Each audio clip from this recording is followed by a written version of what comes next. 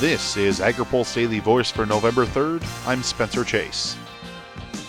Republican leadership unveiled a tax reform proposal on Thursday, starting the process to what they hope will lead to full-scale reform of the nation's tax code. House Ways and Means Chair Kevin Brady says the plan goes beyond tax cuts like those proposed during the George W. Bush administration. We're not just putting higher octane fuel in an old clunker of a tax car. We propose to drive a newer tax car that can compete and win against any country in the world. So that redesign for simplicity, fairness, and competitiveness, I predict under this tax reform plan, America will vault from 31st in the world among our competitors to the top 3 as the best places on the planet for that next new job, that next new manufacturing plant, that next new research headquarters. That's what's different. Brady's committee will start markup of the bill on Monday. The goal is to then move something across the House floor and work with the Senate to have a bill to the president's desk by the end of the year. House Speaker Paul Ryan says the chamber is motivated to get something done. We have not reformed the tax code since 1986. The world is passing this country by,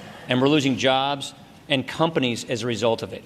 So the political will among the members here in the House, as shown by the members of the Ways and Means Committee, is ironclad to get this done, because if we don't do this, we will not get the kind of economic potential that we know we can reach. Agriculture groups offered a mixed reaction to the bill. American Farm Bureau Federation President Zippy Duval said the bill includes expanded immediate expensing and continues the business interest deduction that many farmers and ranchers use. He also pointed to the bill's repeal of the estate tax as another positive sign. He says Farm Bureau will be studying the new plan to make sure the new rate structure decreases the tax burden for producers. The National Farmers Union, however, said the bill would shift the nation's tax burden from the top earners in the country to the backs of American family farmers and ranchers as well as the middle class. They say the estate tax should remain in place because it only impacts the wealthiest in the nation. Many farm groups are supportive of estate tax repeal, but are planning to watch for details about how other provisions in the bill will impact tax rates in agriculture.